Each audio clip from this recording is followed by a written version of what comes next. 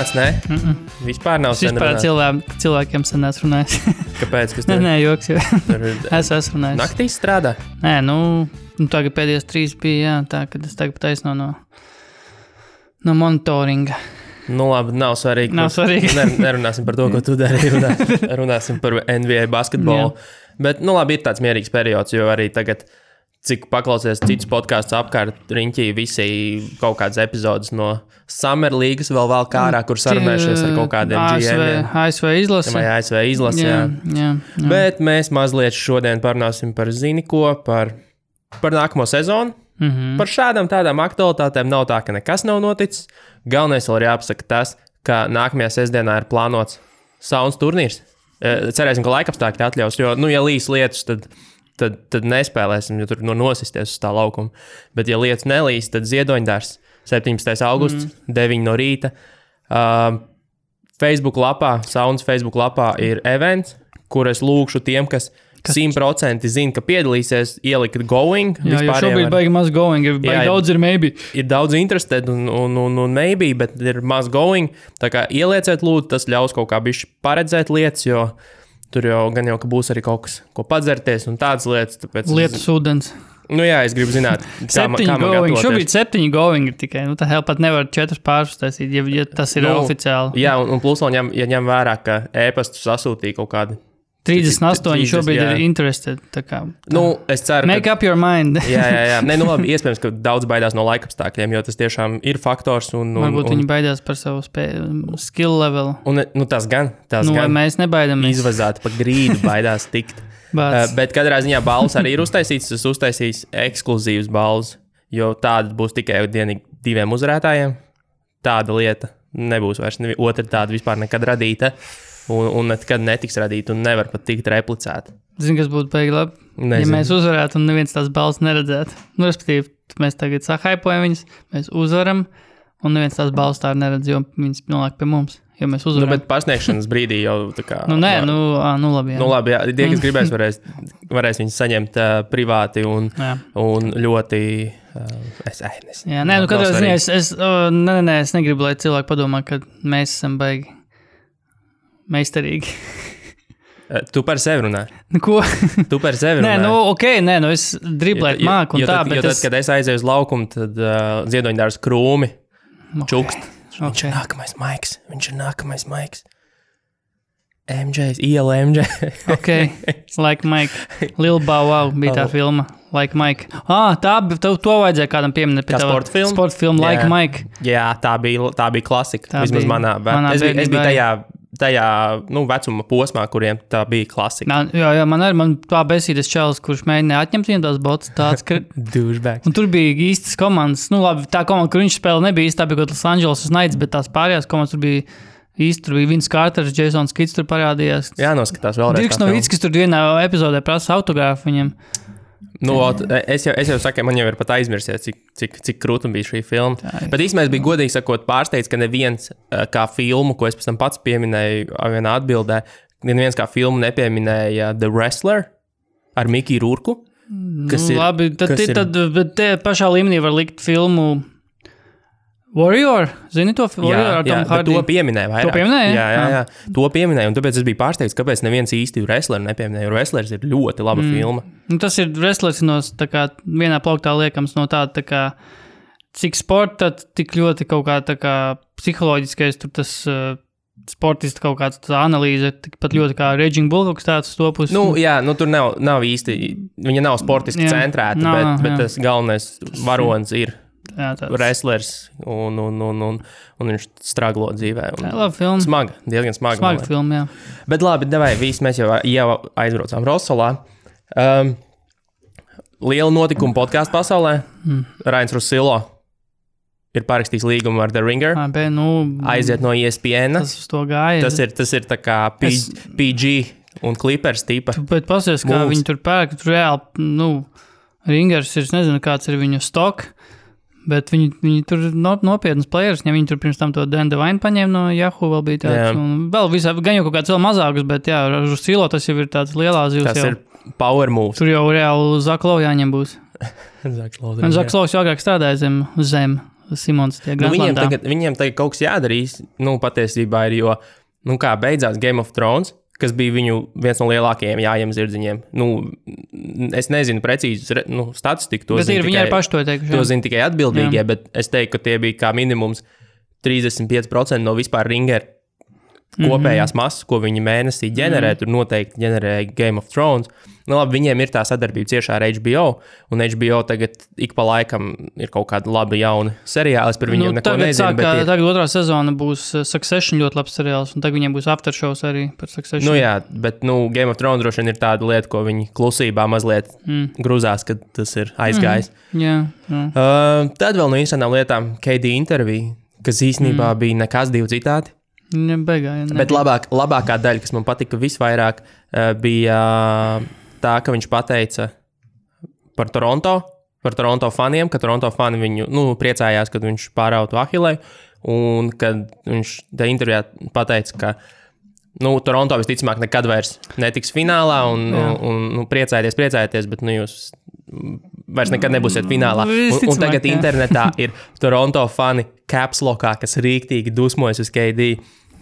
Snake, fuck you, fuck your injury, I hope you never play again. Un es nezinu, kāpēc es weird Indian accentā to pateicu, bet... Snieg!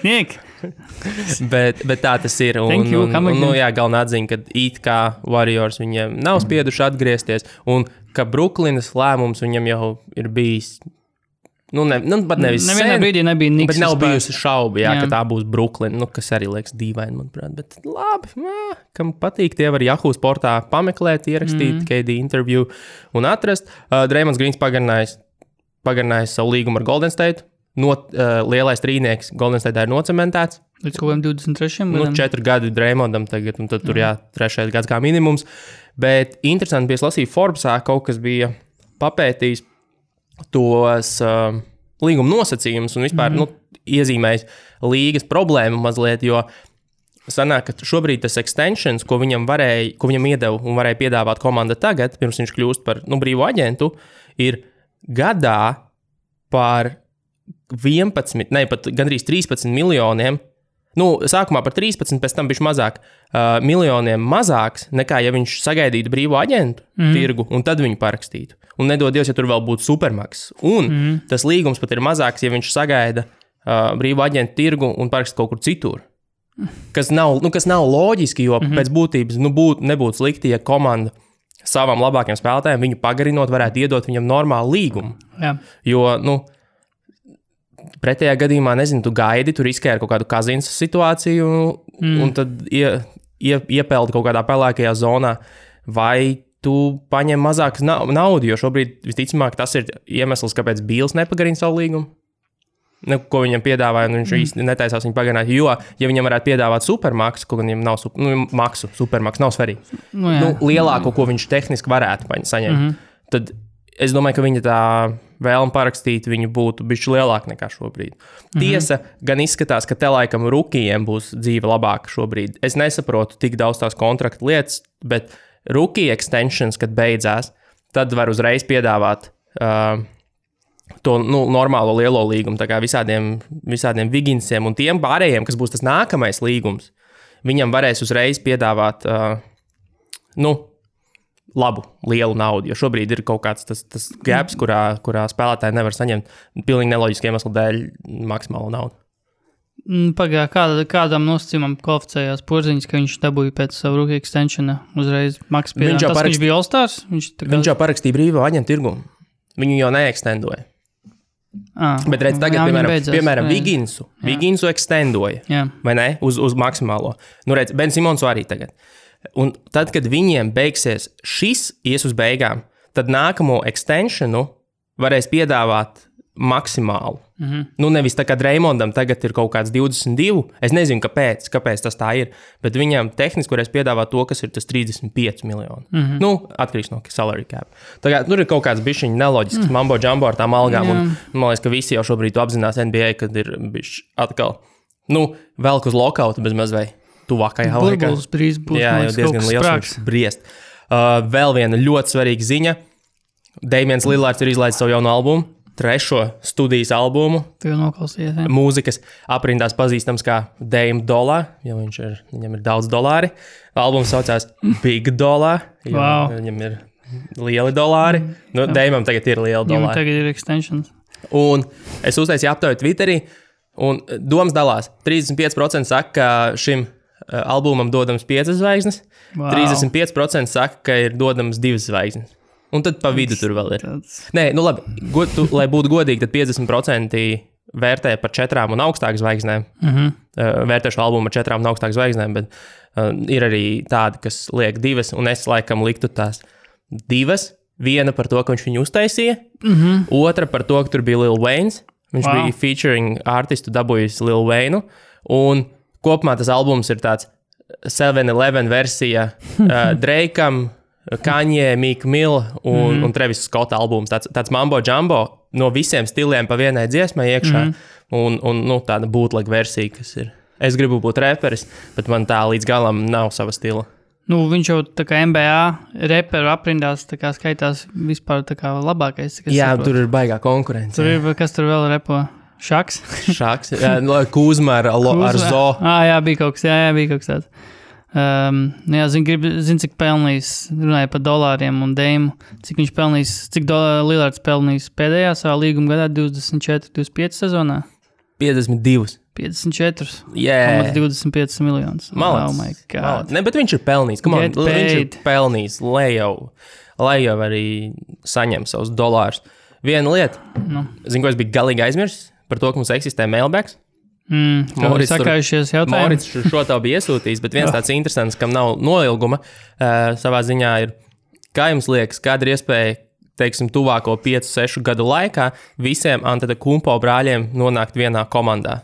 Un kura komandā varētu būt? Es par šito kaut kur dzirdēju kaut kad pirms kādu laiciņu, ka vienā podkāstā, ka Lakeri pēc dažiem gadiem, vai kaut kāds cits ambiciozs klubs, Knicks varbūt, lai iegūtu Jāni, tā kā piedāvātu supermaksus abiem viņu brāļiem, un tad Jānis tā kā varētu piekrist arī pievienoties. Godīgi sakot, tas bija tieši tas, kas man ienāca prātā, ka vienīgais scenārijs, kāds var notikt, ir, ka brāļi dabūtu ritīgi piķi, un tad Jānis tā kā... Ka Jānis kad viņš nonāks 21. gadā brīvo aģentu tirgu, tad viņa brāļi tiks izmantoti kā leverage. Jā, jo šobrīd īstenībā viņš ar Tanasi abi ir Milwaukee. Tehniski Milwaukee var piedāvāt viņiem, Tanasi viņi tur var pagarināt droši vien, cik grib, jo nav svarīgi, viņš ir tāpat uz plauku stāvēs, ticamāk. Pagad, vēl vien, Lakers nepaņēma Kostas? Lakers paņēma Kostas, un tad Milwaukee 2021. gadā pasaka, Klau, Jāni, paliec, mēs tev varam pirmkārt iedot lielāko līgumu, otrkārt, rekur tavu brāčku vēl atradīsim, jūs visi 3 brāļi būs ar šī. Tas ir, tāpēc, ja man būtu jāliek nauda, es teiktu, ka tas drīzāk būs Milwaukee, bet līdzīgu iemeslu dēļ, kā tu pieminēji. Jā, iedos brāļiem lielu naudu, un tad Jānis būs tā kā pateicīgs, viņam nebūs īsti izvēles. Tā, man pēdējā lieta no... Ka vēl kāds jautājums nav vai kādiem? Nē, es šo vienu gribētu izcelt. Vēl viena lieta no tādām, kas šobrīd aktuāls Amerikā, ASV izlases sastāvs ir nofinalizēts, nē? Kaut kāds izlases. Ir viena no vēl šiem atsijāšanām notikusi, palikušie. Harrisons Barnes, Marvins Bagleys, Jailens Brown, De'Aaron Fox, Joe Harris, Kails Kuzma, Brooks Lopes, Kails Laurijs, Chris Middletons, Donovans Mitchells, Masons Plumlees, Marcus Smarts, Jasons Tatums, PJ Tuckers, Miles Sterners, Kemba Walkers, Deriks Whites. Wow! Tur vairāk kā 12, tur pat 17? 17, jā. Jā. Vot. Iespējīgi. Klau, sanāk, 2004. gadā tā bija olimpiāda, ja? Jā, olimpiādē Popovičs bija asistents? Jā, man tā gribās domāt, tieši kaut ko šodien tad klausījos, un man tieši likās, ka Popovičs bija asistents, bet tur nebija, tur jau Maiks Brauns bija galvenais. Tad... Jā, bet es vienkārši domāju, kāpēc šobrīd saka, ka Popovičam šitā ir, redeem team viņa. Varētu tā būt, jā, jo cik es dzirdēju, bet pēc tam, varbūt mēs klausījāmies vienu to pašu podcastu, nezinu. Bet tur runāja par to, ka pēc tās izgāšanās bija izvēle par galveno treneru izvēle starp Šeševski un Popoviču tieši. un izvēlējās Šeševsku, un tad tagad iedeva Popovičam tīri, ķipa tā, nu kā viņa pēdējo vēlēšanos, ķipa, nu tad tomēr tiks pa galveno, jo pirms tam netika, pirms tam paņemām Šeševsku, un tur jau cik gadus viņš tur bija galvenais, es neatceros, 13, 12 gadus, tieši pēc Atēnām. Visus, ko uzvarēja, viņi tagad pēdējo to viņi uzvarēja tieši pie Coach K. Tā kā es nezinu, man liekas, ka varētu tā būt, ka bija viņš asistents tur tam Maikam Brownam, jā. Nu, bet labi, ko tu domā par ASV izlasi? Kādas ir izredzes? Nu, interesanti tas, ka es nebiju piefiksēts, cik kā citos gados bija pasaules kausā tieši, jo pasaules kausa brauc tieši tā, nu, nebrauc tā olimpiskā izlase pārsvarā. Tā ir tā kā Kanādas hokeja izlase arī uz olimpiādu novāc, normāls sastāvs, pasaules čemps sūta kaut kāds skrabus palielam, nu, tāds jaunos vai ar tur vienu zvaigzni, kaut kādu Crosby dažreiz iemet ar tur, nu, ja viņš netiek play-offos tur tālāk. Bet būs tāda situācija, ka, nezinu, 2, varbūt pat 3 labākie spēlētāji visā pasaules kausā nebūs Amerikas izlases, būs Jokić, būs Jānis, un kaut kas vēl droši vien labāks par Amerikas izlasē, kas labākais spēlētājs ir Middletons, Mitchells, Kails Lowrys. Nu, viņš ir panākumiem bagātākais. Jā, bet, viņam ir tā, es nevarētu ielikt Donovan Mitchellu virsū viņu, pat ja varbūt, ja viņi teica spēlēt 1-1, varbūt arī Mitchells uzvarētu, bet, tehniski Kails Lowrys ir labāks. Lowrys, Middletons un vēl trešais bija kaut kāds tāds. PJs Tuckers. Nē, bija kaut kāds vēl tāds ar tādu kaut cik vārdu. Kemba? Kemba. Kemba ir. Nu, jā, bet, tā kā es nezinu, vai, runā jau ka Serbi tur būs tāds nopietnas drauds, un Serbi jau tur saka, kas tur teica to Radulica, bija tāds viņiem čels, līdzīgs tam Tako trejiem no starteriem. Viņš agrāk NBA spēlēja bakos, bet viņš teica, kaut ko, ka viņš jūt līdz Amerikai, ja viņi tiksies finālā vai kaut kas tāds, jo tur neies viņiem viegli tur. Oho, trash talks jau tagad, jā? Nē, es domāju, ka būs pārmaiņas pēc interesanti. Kaut gan, Amerika, man liekas, pasaules kausā baigi tur nav, dominējusi. Olimpiādē, jā, bet arī pēdējās olimpiādēs, tā kā vēl Spāņiem bija tur optimālais sastāv, tad varēja arī pacīnties, bet, es domāju, ka uzvarēs, tā būtu, ja man jāizvēlas, es saku uzvarēs, bet,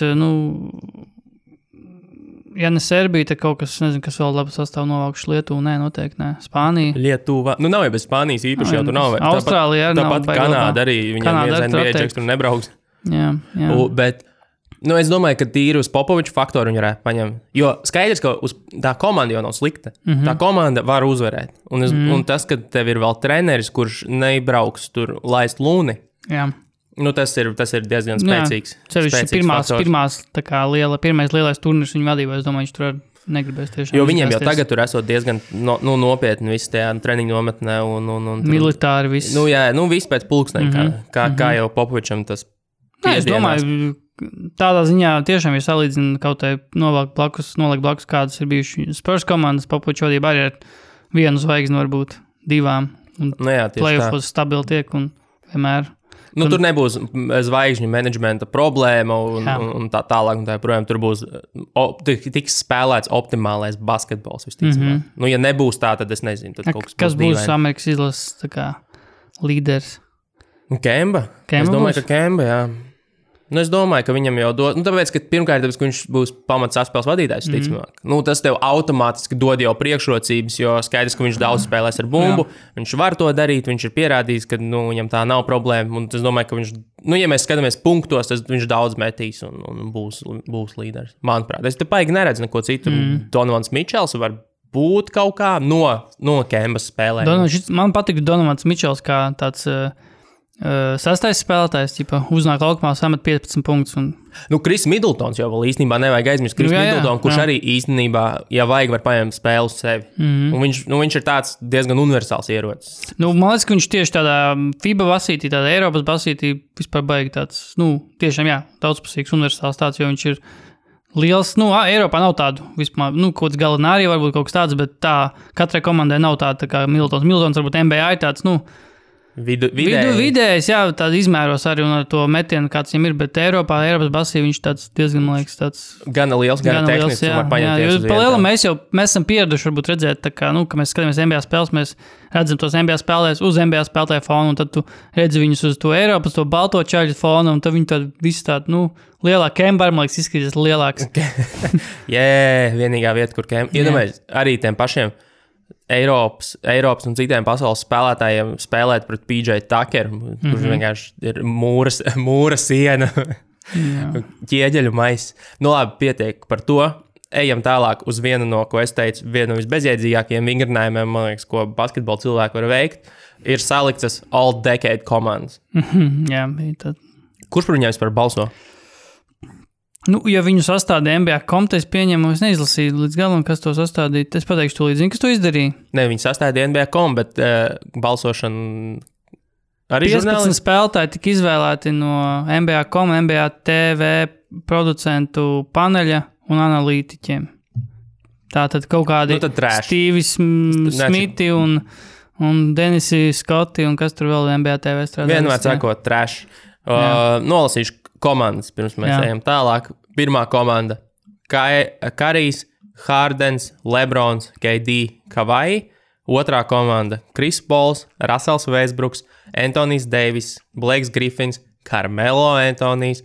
Trešā komanda – Dwayne Wade, Kobe, Pauls George, Lamarcus Aldridge un Giannis Antetokounmpo. Pirmkārt, pirms mēs ķeramies klāt ķīdāšanai, es gribu pateikt, ka man nosacījumi šajā visā balstās arī kaut kādos sasniegumos. Man tituli ir svarīgi. Jā. Un konferences. Individuālai tituli vai komandas tituli? Gan. Bet arī komanda. Es domāju par komandu šobrīd. Individuālai tas pats par sevi. Bet, un konferences spēks.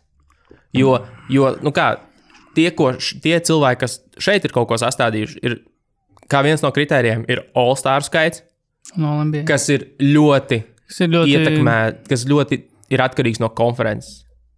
Šogad rietumos bija vairāki cilvēki, kas bija pelnījuši tikt All-Staros, bet tur netika tikai tāpēc, kad ir divas konferences. Un tāpēc šis nevar būt objektīvs rādītājs. Viņu var pastīties, bet zvaigžņu spēle ir ja tu esi starp 5, tad tā ir popularitātes konkurss, tā tur Kobe ir ticis. Bieži vien tas ir ne tikai popularitātes konkurss, bieži vien tas ir arī nav izvēles. Jāizvēlās no sūdīgākajiem variantiem, labākais no sliktākajiem. Bet, pirmajā komandā īstenībā, pa lielam jautājumu baigi nav. Kas bija pirmā komanda? Jo pirmajā komandā pa visiem kopā ir 6 MVP tituli. Visi vismaz 2 reizes ir bijuši MVP balsojumā top 3-niekā. Visiem kopā ir 11 tituli. Un vienīgais, kas par ko man varbūt... Titulu šajā dekādā? Lebrons tikai šajā dekādā uzvarēs. Un vienīgais, par ko man varbūt ir jautājumi, ir Kawhi Leonard. Jā, jo tā kā... Viņam ir 2 tituli. 2 tituli, 2 fināli MVP. Bet pirmā komanda uzreiz. 2 fināli, 2 uzvaras, 2 fināli MVP, 2 aizsardzības spēlētāja gada. Cik visi All-Star. Es domāju, ka es būtu daudz uzsmiegs, ja tur Jānis būtu iesprosts kaut kādā veidā. Bet es saprotu, ka viņš ir tas ir tāds recency bias, man liekas, jo viņš pa lielam tikai 13. 14. gadā uzplauka pa vidu vēl izlaida veselu sezonu, un tāpēc, man liekas pārāk maz tas sample size, viņš jau izskatās dīvaini ar viņš arī 3 All-Stariem, 3 All-NBA, starp džekiem, kur tur ir 10 All-Star, 9 All-NBA un tā tālāk. Jā, viņam 3, jā. Un PPG 17,7. Viņa stati ir viņa stati nereprezentē viņa vērtību, jo, skaidrs īstenībā kaut vai par to vien, ka viņš ir 2 pilsētās. Ne vienpersoniski, bet gandrīz atnesis tituls. Es domāju, vienā pilsētā noteikti. Vienā, otrā tomēr nevar nolikt San Antonio komandas tajā gadā. Jā. Un tas tāds, nav tā, ka tas ir neloģiski, bet tas ir vienīgais, kam es varēju piesiet acis pirmajā komandā, jo vispārējais šķiet diezgan loģiski. Tev ir variants, ko būtu varētu iecelt no citas komandas, kā vai vietā? Man nav, jo tur nav īsti variants. Jā, īsti jau laikam tā kā nav. Tīri no sasniegumiem. Jā, es arī gribēju kaut ko par varbūt, Varbūt. Kas bija otrais, teik skatos. Westbrooks, viņš tomēr tīri pat, ja varbūt tie tā kā nav čempionu, bet tomēr Westbrooks tā ir tāda ēra, ka bija Westbrooks ar visu šo trako MVP sezonu un stats padding, viss tas kaut kā, pat ja tas nav tā kā, tas nesimbolizē to, ka viņš bija tik labs spēlētājs, bet tas tieši tā ēra kaut kā, kad ir tie spēlētāji tādi, ka tur crazy stati un viss tas, un Westbrooks kaut kā tas tā kā simbols tam visam ir palielam, manuprāt. Varbūt. Nē, Westbrook es nevarētu. Nē, ja mēs ir kaut kāds alternatīvs, tad... Dwayne Wade. Varbūt Dwayne Wade. Dwayne Wade varbūt, bet, arī pēdējais 5 gadi. Starp citu, labs jautājums, no kura gada tu sāk skatīties to All Decade? Tā kā 10. 11. Es pieņemu, ka viņi sākās no 9. 10. Jo tas ir pēc Kobes skatos, jo Kobem ir 7 All-Star, un es pats saskaitīju, ka viņiem tie 7 ir tikai, ja skaitam no 9, 10. Un tas arī viens no faktoriem, man liekas, kāpēc viņš ir vispār šajā komandā, jo 9. 10. gada sezonā viņš uzvarēja čempionu titulu, un viņš bija fināla MVP, un es domāju, tas spēlē lielu. Jo es priekš sevis skatījos no 10. uz priekšu, tagad 10. 11. sezonu, bet tas daudz ko nemaina. Bet tikai, vienīgi Kobe, jo man te ir piekritīts no 0 līdz 1 titulam, atkarībā no tā, kā tu skaties. Labi, otrā komanda.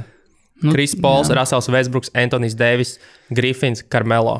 Jā. Varam vienoties, ka Davis mēs neaiztiekam vispār.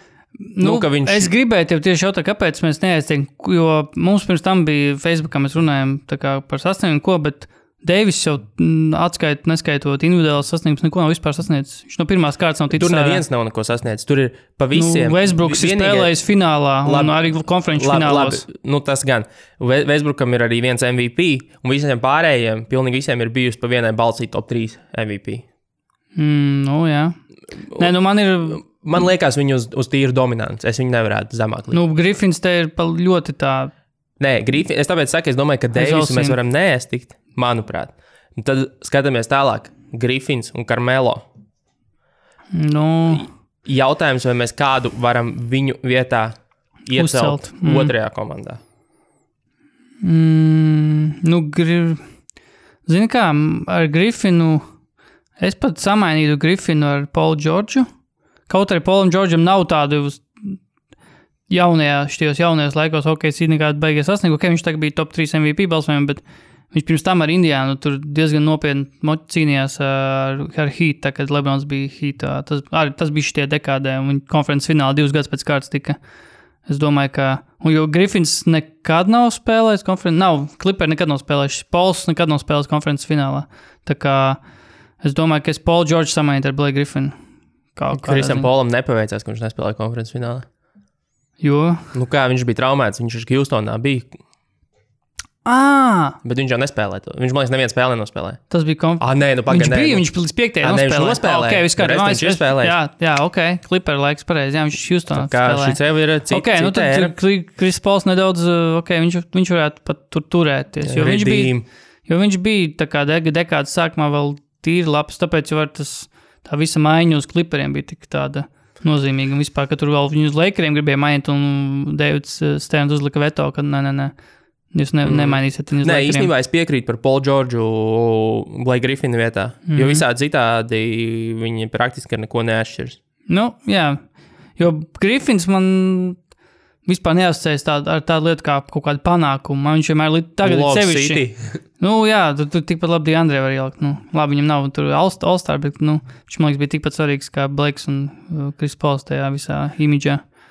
Bet Chris Pauls, Russells, Westbrooks. Kurš no šiem te ir neizkustināms? Chris Pauls, Westbrooks, es domāju. Otrās komandas neizkustināms, Westbrooks noteikti. Jo man liekas, ka Dwayne Wade kā minimums ir vismaz šajā komandā pelnījis tikt.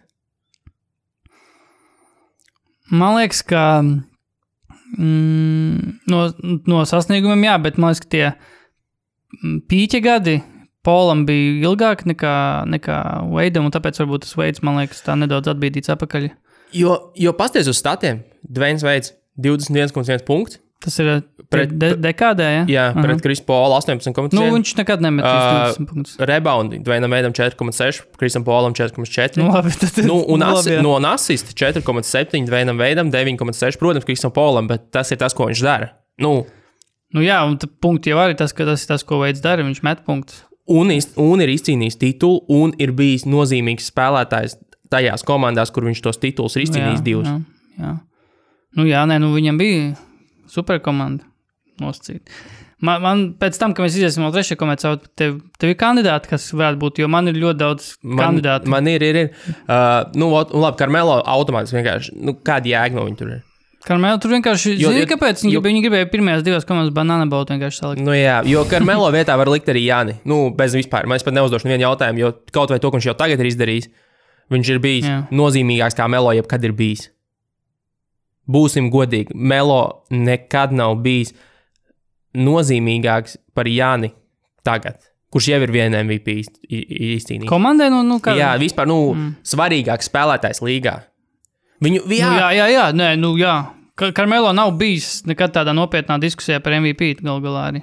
Viņš ir bijis, man liekas... Top 3 viņam viens ir. Jā, top 3 ir, jā. Bet, tas, kad, Carmelo, bet neviens viņu nekad nav ņēmis tā, ka, ja Carmelo aizies šeit, tad šī komanda ir Carmelo galā ir viendimensionāls spēles, viņš ir tikai uzbrukumā, uzbrucējs.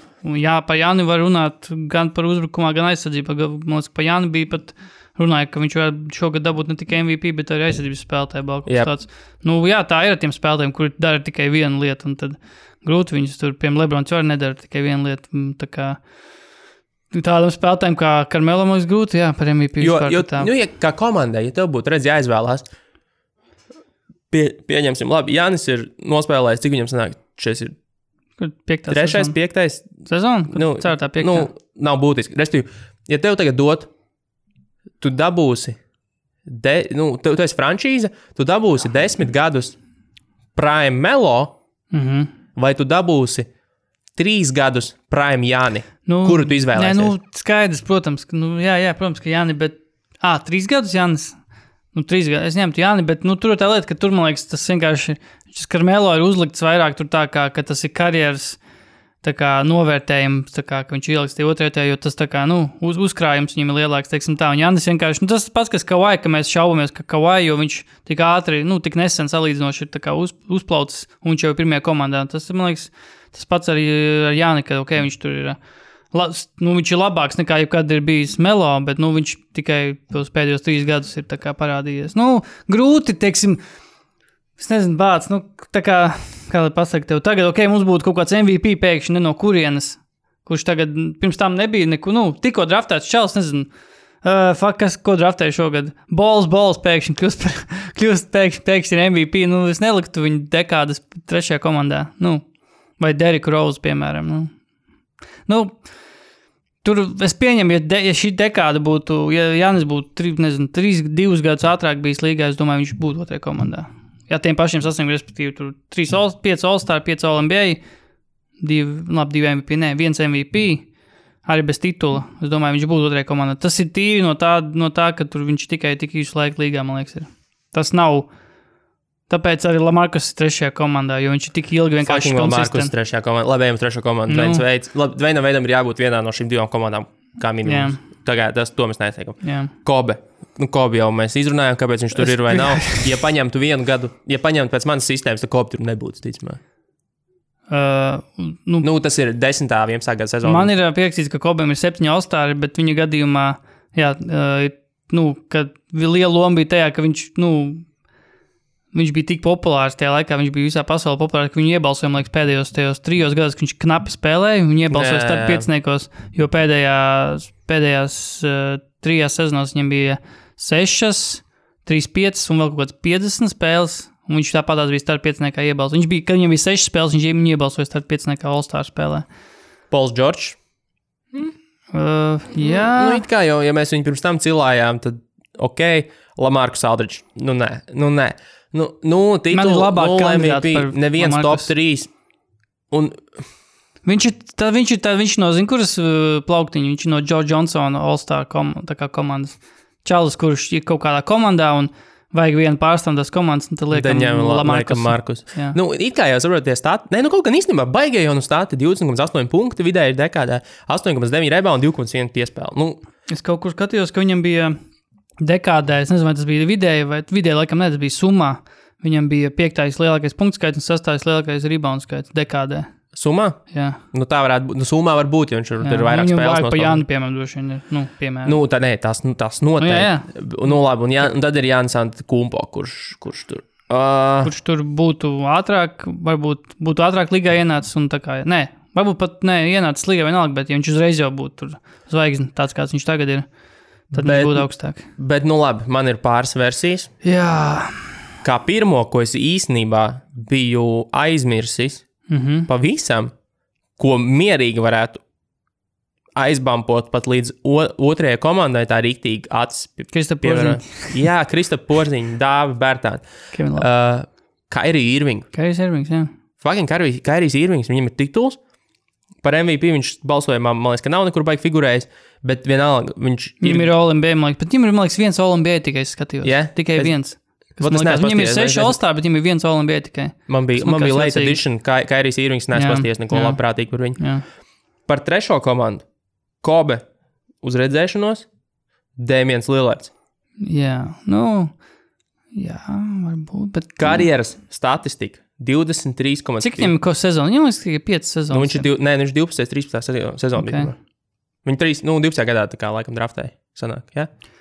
Tev nav priekšā? Man ir rakstīts 12, 13. Viņš sāka 12, 13, viņam ir 6 sezonas. Nu, redz, 23,5 punkti, 4,2 rebīši, 6,3 asist, 51% no efektīvais procents, 4 gadu pīks, 26,2, 4,5, 6,6. Kāds 4 gadu pīks? Nu, tagad pēdējo 4 gadu labā, jo pirms tam viņš vidēji meta kaut kādas 20 un zem, un tagad viņš reāli pēdējos gadus ir metis 25 plus punktus katru spēli. Nu jā, un viņa gadījumā droši vien kaut sākumā teica par to, ka konferences, jo viņam ir it kā 4 All-Star, bet tādējās pēdējās 4 sezonās viņš ir tikai 2 reiz bijis All-Stars, tā kā šitās pēdējās 2, kaut arī viņš meta tajās sezonās, ka viņš netika 25,1 un 27, un Portland gan jau, ka bija kaut cik, sakarīga. Viņš nebija All-Stars tajos gados. Portlanda visu laiku ir bijusi īstenībā sakarīga. Mēs tikai visu laiku aizmirstam par viņu eksistē. Nedaudz tāda NBA lauki. Es jau toreiz teicu, ka to pa lielam Damian šities pēdējās 2 sezonās tā pa nopietnām tā kā līgā saka, uz viņu skaties arī gan kā, ne tikai kā uz Portlands līderi, bet tā kā MVP kaut kā tā kā top 5 tur tādu conversation kandidātu. Jo, paskaties, piemēram, es paraku basketbola referenci vai kaut kādus interesantus tos aspektus. Damians Lillards ir bijis, ja mēs paskatāmies dekādi, un tad paskatās katras dekādas top 10 vinšēru spēlētājs, kas savā komandā ir visvairāk uzvaras, nesuši, tā laikam viņus varētu teikt, visvairāk kontribūtojuši. Viņš tajā topā ir bijis 3 gados, vienreiz kā 4., kā 5. un kā 8. visā līgā. Respektīvi labākais spēlētājs savā komandā, jo Lamarcus Aldridge tur nav bijis nevienu reizi, ja es tagad no galas kaut ko nejaucu, bet ne vairāk kā vienu. Kur?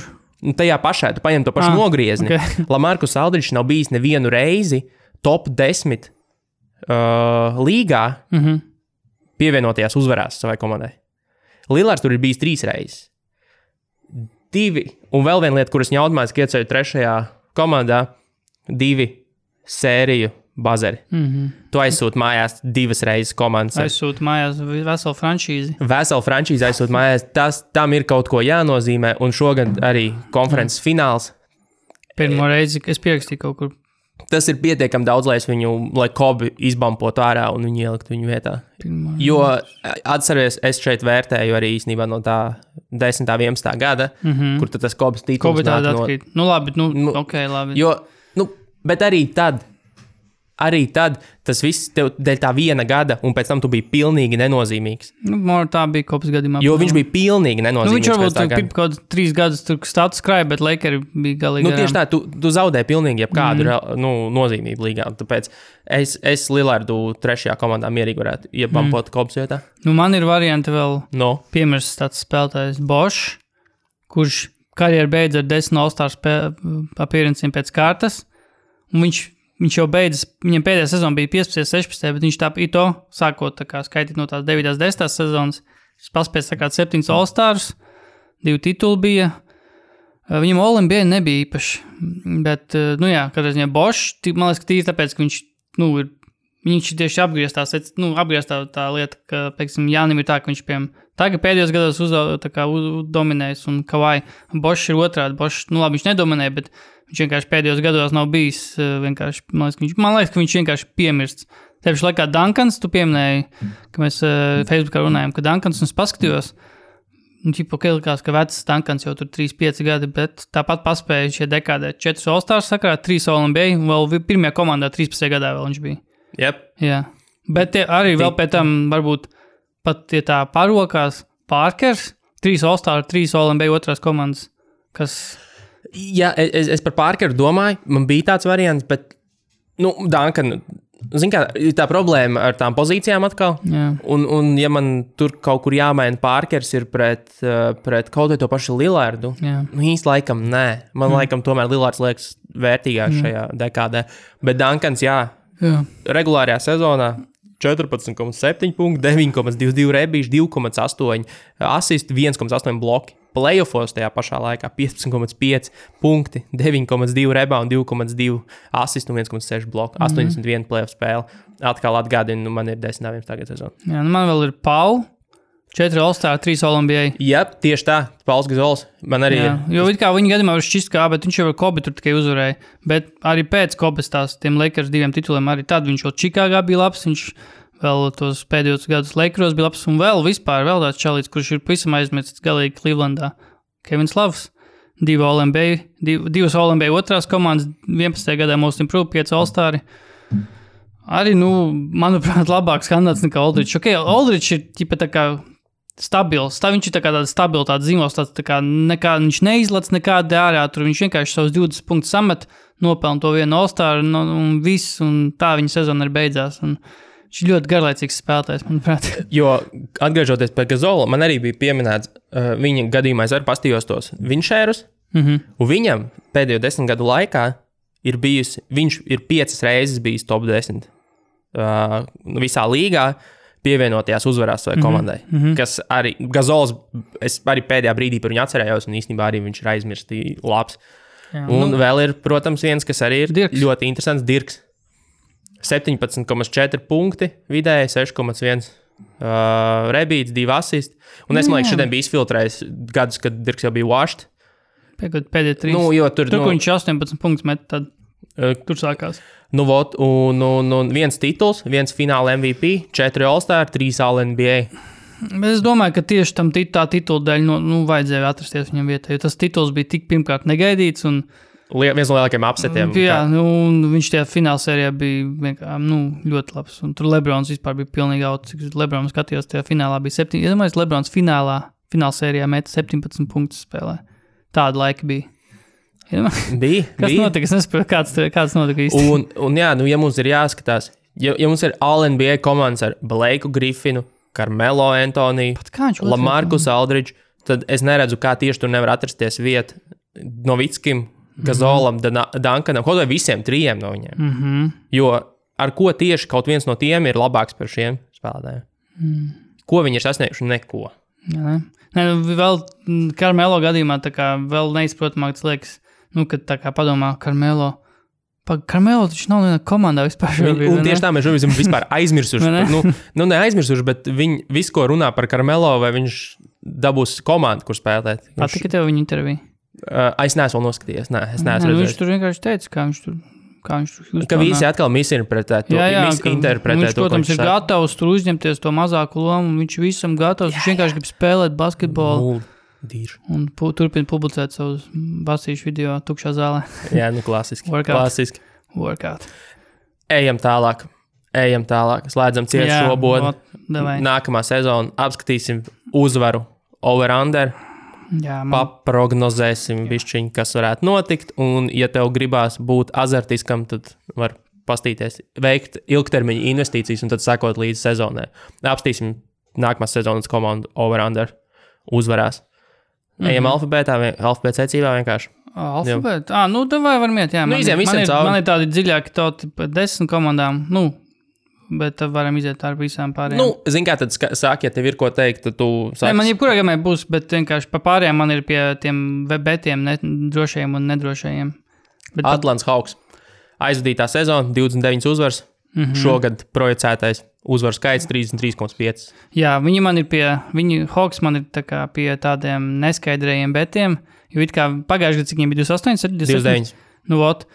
Un man patīk, ka viņi vispār bija viena no tām skatāmākajām komandām ar Kevin Herteru un Trey Youngu un John Collins. Un it kā varētu domāt, ka jā, varētu tā kā būt progress un tā komanda varētu būt labāka, bet es kaut kā no vienas puses tā kā paskatījos, ka viņiem klāt nākuši tādi, vismaz daži no viņiem tādi diezgan tādi, nesautīgi, bet tādi čaļi, kuri varbūt nevarētu spēlēt tā kā tajās komandas interesēs. Viņiem nāks tas Alans Krabs no netiem, Jabari Parkers, kurš vispār tikai to vien kā bumba man, Chandlers Parsons, kuram ir nauda, kurš es īsti nezinu, ko viņš vēl dara līgā, un Evans Turners, kurš arī principā tikai ir bumbamāk spēlēt, un man liekas, ka viņi, tur man tāds dalīts domas, ka es kā gribētu tur to over viņiem likt. Bet tieši laikā es domāju, ka varbūt šitie vecie kaut kādi, vecie, bet tie veterāni varētu arī nedaudz sapist viņiem, nedaudz to ķīmiju.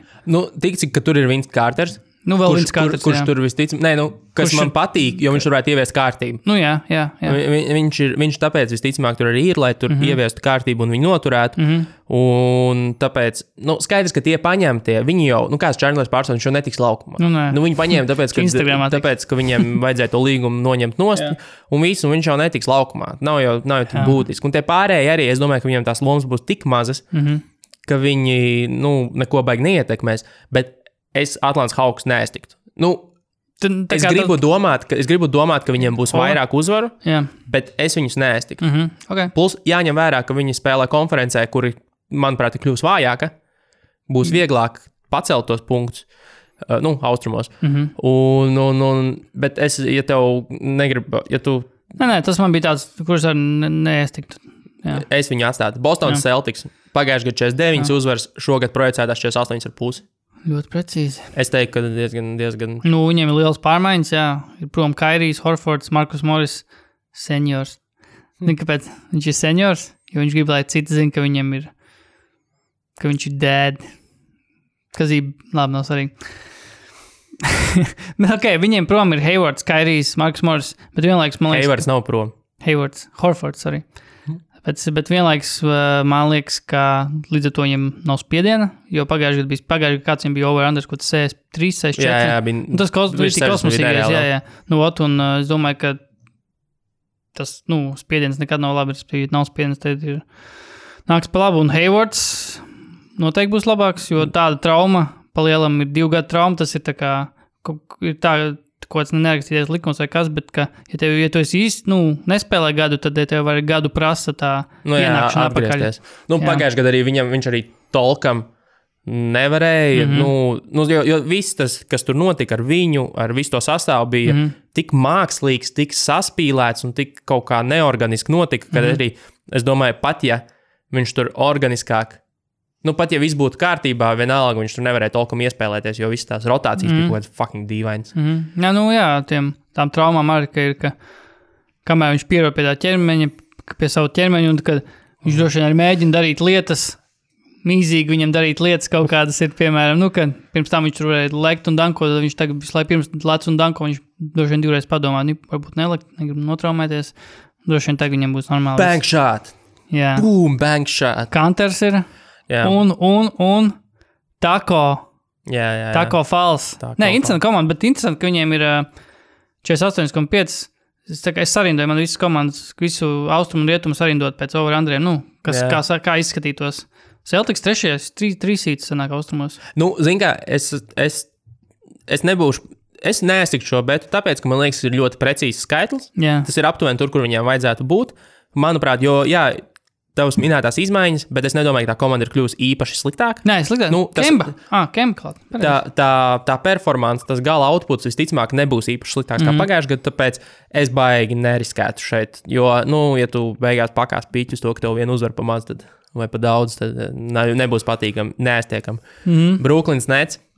Pagājušajā gadā uzvarēja 42 spēles, šogad projicēja 44,5. Jā. Pagājušajā gadā viņi bija labi, jo viņiem bija gadu jauna, tā kā nevienam tāda īpaši nepazīstama, tad nenovērtēta komanda.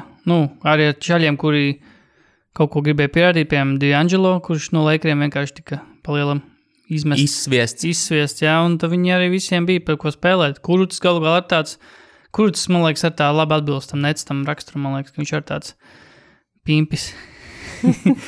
Bet, ja Kairī un KD atnākšana, tagad arī kaut kas tiek gaidīts, un mēs, man liekas, vienā no iepriekšējiem epizodēm runājam, ka Atkinsonam būs spiediens, tā kā, jo pirms tā viņam nebija, jo spēlēja house money vienkārši. Jā. Tad tagad arī kaut kādas gaidas būs, kaut ko ar gaidīts, varbūt ne pirmajā sezonā. Es pat nebrīntos, ja pirmajā sezonā tur knapi playoffos tiktu, bet jau pēc tam, ka KD būs apakaļ, tur jau būtu kaut kādi jau mēķi augstāki. Bet, es nebrīntos, ja Kairijs tā kā iejutīsies tik labi, ka pēkšņi sezona sāks tur 27, un viss runās, ka, pasties, Kairijam vajadzēja tikai uz New York aizbraukam, viss ir īsto komanu atrast, viss ir lieliski, bet tie paši laikā es nebrīnos, jo viņi sākt sezonu tur 12-15 un jau sāk runāt, ka Kairijam metiens atņem Leverts un Dinvidijs un viss ir pakaļā. Komanda objektīvi, manuprāt, ir labāka, jo arī tie pievienotie spēlētāji, tas Prince no Atlantas ir diezgan sakarīgs džeks. Tas pats DeAndre Jordans, bet es teiktu, man arī, es šo atstāju, neestieku pārāk grūti prognozēt. Nē, es tikai... Viņa var būt 50 uzvaru komanda, varbūt 42 uzvaru komanda. Tāda pat kā pagājušajā gadā. Jā, tāpēc 4,5 atstāja tas pārāk precīzi. Charlotte Hornets, nav ko teikt. Man ka tur ir... Vispār nav vērts skarties klāt. Pagājušajā gadā 3,9 uzvaru, šogad projicēja 23,5. Smagi. Chicago Bulls. Pagājušajā 22 uzvaras. Es nesapratu to šogad projicēja 32,5. Es šo lecienu es pierakstīju, ko es pierakstīju par Bulls. Man Bulls pie drošiem betiem, kā under 3-2. Labi. Es nesaprotu, kāpēc tik augsts, kas tā kā būs citādāk nekā pagājuši, ka tas, ka būs vesels Markanens, vai Luks Kornets no Knicks, vai Vendels Carters, Satoranskis varbūt. Vai arī Šakils Harrisons. Viņi paļaujās uz to jauno spēlētāju attīstību šobrīd. Bet tāds leciens, nezinu, pagājuši varbūt... Zaks Lavīns, taču arī nespēlē, man liekas, kaut kādu brīdi pagājuši. Labi, Zaks Lavīns ir stats padding. Bet varbūt, ja viņš, tur tā lieta, ja viņš to statusu iepados tajā pareizajā virzienā, kur grozā? Un būs liederīgs. Tāpēc, ka baigi daudz uz Satoranski, man liekas, tieši liek, tāpēc, ka viņš vienkārši kā saspēles vadītājs. Viņš ir ļoti stabils. Viņš varētu savākt bišķiņu to, lai Lavīns vienkārši visu laiku nepados status, bet varbūt ir vairāk noderīgs. Bet tāds leciens, es nezinu. Tas sanāk, ka viņi pa vienu uzvaru sliktāk par Atlantu, kur man Atlanta liekas tā kā jau bišķi līmeni augstāk, bet labāk. Es nezinu, man grūti, jo varbūt, Bulls varbūt maldīgs tas, ka viņi pagājuši gadu tik maz, cik viņiem uzvaras bija pagājuši kaut kāds 17? 22. Varbūt maldīgi tas, ka viņi vienkārši gāja uz tanku. Apzināti. Varbūt tiešām mēs kaut ko nezinām. Varbūt tur bija tā, ka šogad tiešām viņi būs tik labi. Bet es neticu, es tam liktu under. 538 prognozē viņiem 37 uzvaras. What the fuck? Un Hawks, zini cik? 28. Ej, tu nost. Kas notiek? Netic Herteram neviens? Netic. Bet labi, nākamā. Cleveland Cavaliers. 19 uzvaras. Pagājušajā gadā 24,5 šogad, lai viņi tur paliek. Nav vērts. Tā ir komanda, par kur tiešām vispār nav vērts runāt. Man patīk, ka Cavaliers ir apakaļ tajā ērā, kur viņi bija pirms LeBron vispār, tur 2002. Gads ar Zidruni Ligauska, Riki Davisa. Jo, ja runās par Cavaliers, tas būs tikai vienīgi sakarā, ka Kevin Love maina kaut kur prom. Rikijs Davis, zini, ko slavens ir? Ka viņam bija viena bumba pietrūka līdz triple-double. Bija palikusi kaut kāda pēdējā minūte, un viņam iespēlēja bumbu, viņš gāja uz savu grozu, meta speciāli garām un izcīnīja bumbu, lai dabūtu triple-double. No vien? Es tā nezināju, tas pārāk vecs notikums priekš manis. Viņam neieskaita. Ķipa teorētiski viņam vajadzēja ieskaitīt, bet tā kā tas bija tik shamelessly izdarīts, ka viņam neieskaitīja to triple-double. Wow. Rikijs Davis. Dallas Mavericks. Latviešiem interesējoša komanda. Pagājušajā gadā 3-3 uzvaras. Šogad 40,5. 9. vieta prognozēt rietumos. Pēc maniem, pēc tīri saliekot uzvaras. Man ir pierakstīti, nav nekas par viņiem daudz pierakstīti, tikai tas, kas man ir Mavericks, gribās ticēt, ka veseli KP būs stipri, bet realitātē, tur Luka KP, viņiem tas supporting cast ir diezgan tāds švaks, kas viņiem šogad lielākais, tas bez KP lielākais free agent, kas par signings ir Delons Wrights. Karijs. Sets Karīs, nu labi, bet Delons Raits arī. Bobans. Nu redzēs. Bobans ir lielākais burtiski. Bobans ir burtiski lielākais. Bet, 40 man šķiet bišķi par daudz. Kaut gan pagājuši gads, ka bija tas brīdis, ka viņi dabūja KP un jau bija beti par to, ka tiks playoffos vai nē. Jā. Zin kā, godīgi sakot, citādāks. Es šeit pats liecos uz nelielu overu. Es pat šeit varētu apsvērt overu, jo es redzu 43 līdz 45 uzvaras. Ja KP ir vesels, ja tur nav kaut kādi šausmīgākie ķīmijas problēmas, ka tur galīgi nevar saspēlēties. Neliecina pagaidām, jā. Luka Dončičs, jautājums, zin kā, es esmu mazliet pārliecinātāks par Luku, ka viņam nebūs Teituma variants, jo Luka tomēr ir nenormāla pieredze pirms tam, jā. Un viņam, es neticu, ka viņš skries tajā sophomore sienā, ko mēdz tajā saukt. Šitā viņam nebūs otrā sezona profesionāli, jo šitā viņam būs 7. Tāpēc es domāju, ka Luka kļūs tikai vienīgi labāks. KP būs atpakaļ. Es domāju, ka KP atstās, nepārsteigs daudz, bet tā kā atkal atgādinās par sevi, man liekas, labā nozīmē. Viņi varētu būt nenovērtēti aizsardzībā kā komanda vēl arī. Viņi varētu būt diezgan labi, pret viņiem var gadīties, ka būs diezgan grūti komandām iemest. Un es redzu 43 līdz 45 uzvaras, tā kā es šo lieku zem savām, kuras ir vērts pieķerties un kā over. Ok, labi. Denvers Nuggets. Pagājušajā gadā 54 uzvaras, šogad 51,5 prognozēt. Man ir stabils over. Nuggets ir kļuvuši tikai vienīgi labāki, jo Jeremijs Grants, Jeremijs viņš ir. Jeremijs, ja? Jā, Džerians bija brālis viņam. Jā, labi. Saspēlēties. Grants, kurš ir padarīja to komandu tikai vienīgi labāku, aizsardzībā, jo īpaši, kur viņi mazliet stragloja. Un es ļoti ticu tai turpinā kontinuitātei. Kad komandas, kuras spēlē kopā, bijušas labas kopā un turpina to attīstību, ka viņas kļūst arī labākas pārsvarā. Un es neredzu, kāpēc, lai Nugget izņemot to, ka, protams, divas Los Angeles komandas ir kļuvušas spēcīgākas, kāpēc, lai viņi vienalga neizcīnītu vismaz tās pašas 54 uzvaras. Jā. Pagājušajā gadā bija 50, cik? 54, jā? 54. Jo pagājušajā gadā jau arī īstenībā Golden State vairs nebūs tik spēcīgi. Nē. Un pagājušajā gadā viņi, man liekas, zaudēja Golden State 3 spēles no 4. Tas arī maksāja viņiem pirmā vietu. Un tāpēc es to Los Angeles faktoru tik traki nemaz es nevērtēju kā kaut kā šausmīgi, ka tik baigi atņems tās uzvaras. Un es ticu, ka viņi var spēlēt ar abām no tām komandām. Jo īpaši ar Lakers. Viņiem jau tas kodols joprojām saglabājas. Viņi Millsaps dabūja to player option. Turpinās tur. Un, Jeremijs Grants viens no underrated, kā lai pasakam, nenovērtētākajiem līgumiem, bet tā kā parakstītiem spēlētājiem, kurš jau tagad kļuvis ir par overrated, jo viņi par viņu tik daudz runā. Sāk runāt, jā. Kad neviens par viņu sākumā nerunāja, un tad visi tagad par viņu sāk runāt, ka tik ļoti underrated signing, ka tas jau šobrīd ir overrated, jo visi par to runā. Ok, viņš ir labs tiešām, jā, bet viņi arī varbūt beidzot redzēsim Porter junior laukumā. Mārējais dabūja piķi, varbūt būs, laimīgāks. Bols viņiem tika, kur neviens negribēja draftēt, neskapēc.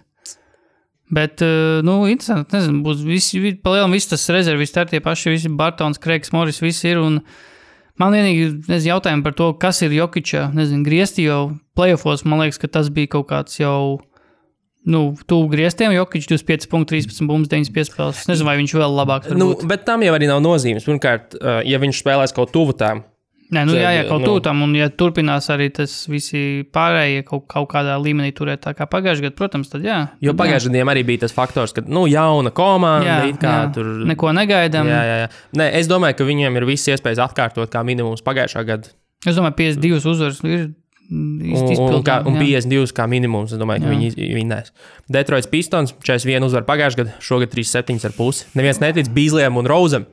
Tā ir es to Twitterī teicu, kur man tā ir, liekas, viss garlaicīgāka komanda. Ok, Charlotte ir tagad garlaicīgāk, bet Detroit ir, es nekad negribu Detroit spēles. Es zinu, kas ir garlaicīgākā spēle būtu otrdienas naktī. Detroit Pistons pret Orlando vēl tā, tur būtu Ārons Gordons, bet tur Pistons pret Hornets. Otrdienas naktī. Cik vienīgi varbūt otrdienas naktī Pistons pret Hornets, kad tur Blakes Griffins vienkārši viņas, Man parts bāzīs sejā visiem. Okay. Nē, man nav īpaši komentāri. Es domāju, ka atstājam. Ka tas, ka man liekas diezgan precīzi. Es domāju, ka diezgan precīzi, jā.